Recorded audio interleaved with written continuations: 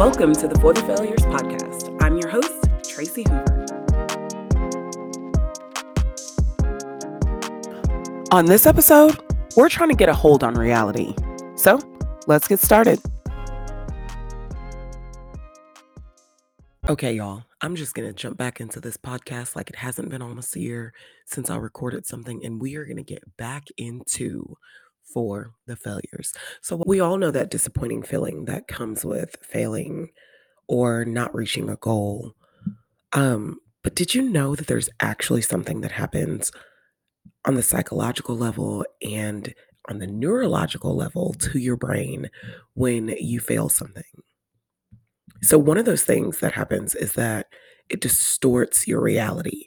So there was this research done, and what they did was they had people kick an American football through a goalpost on a field that was unmarked. So no lines, no measurements, nothing. They gave them a football and they said, kick this ball through the goalpost.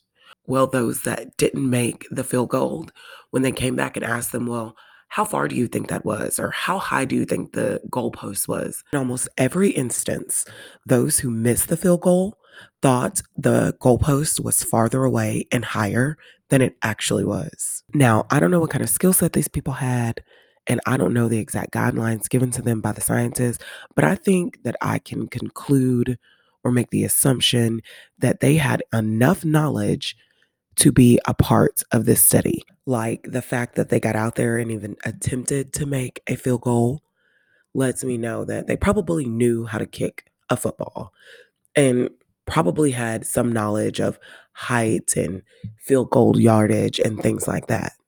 And before making their actual attempt, probably even thought that they had a good chance of making the field goal.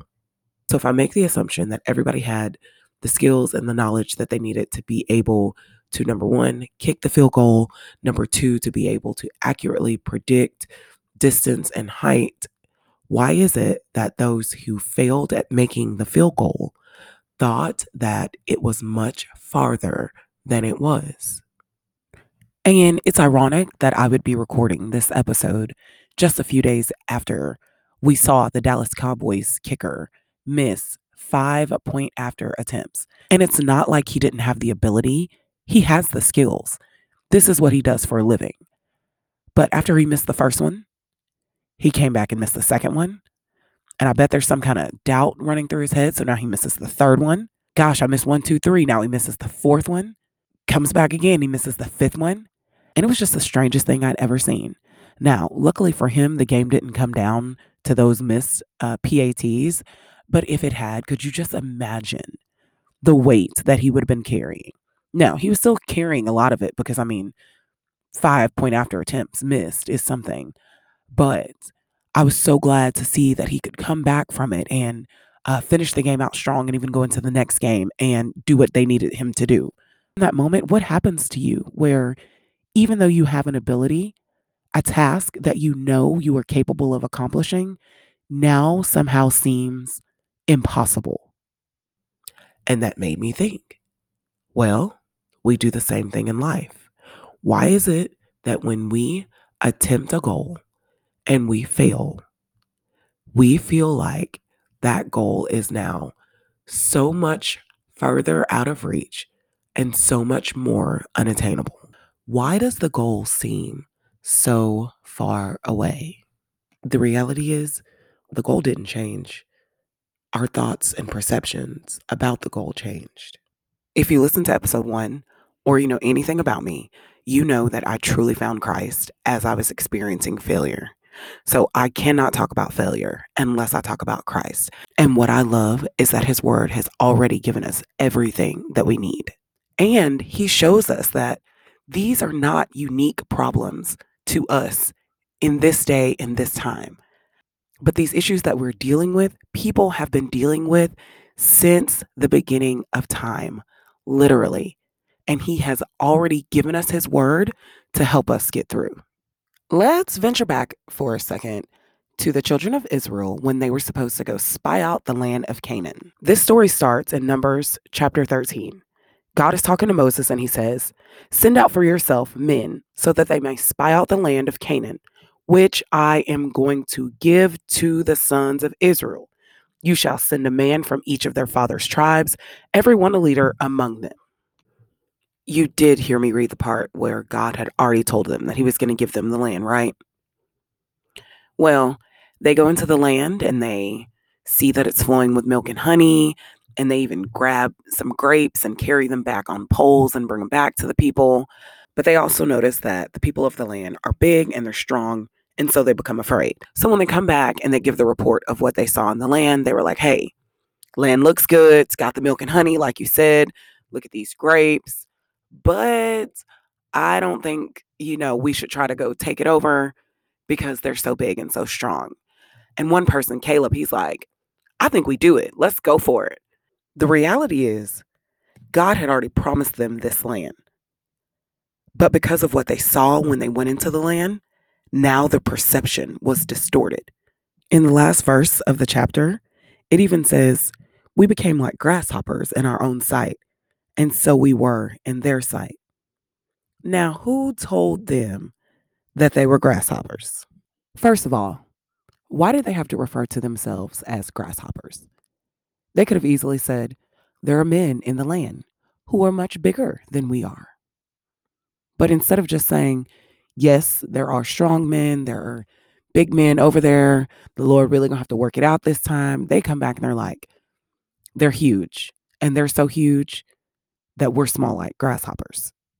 So not only do they exaggerate how large the inhabitants of this land are, but they also minimize and dehumanize themselves.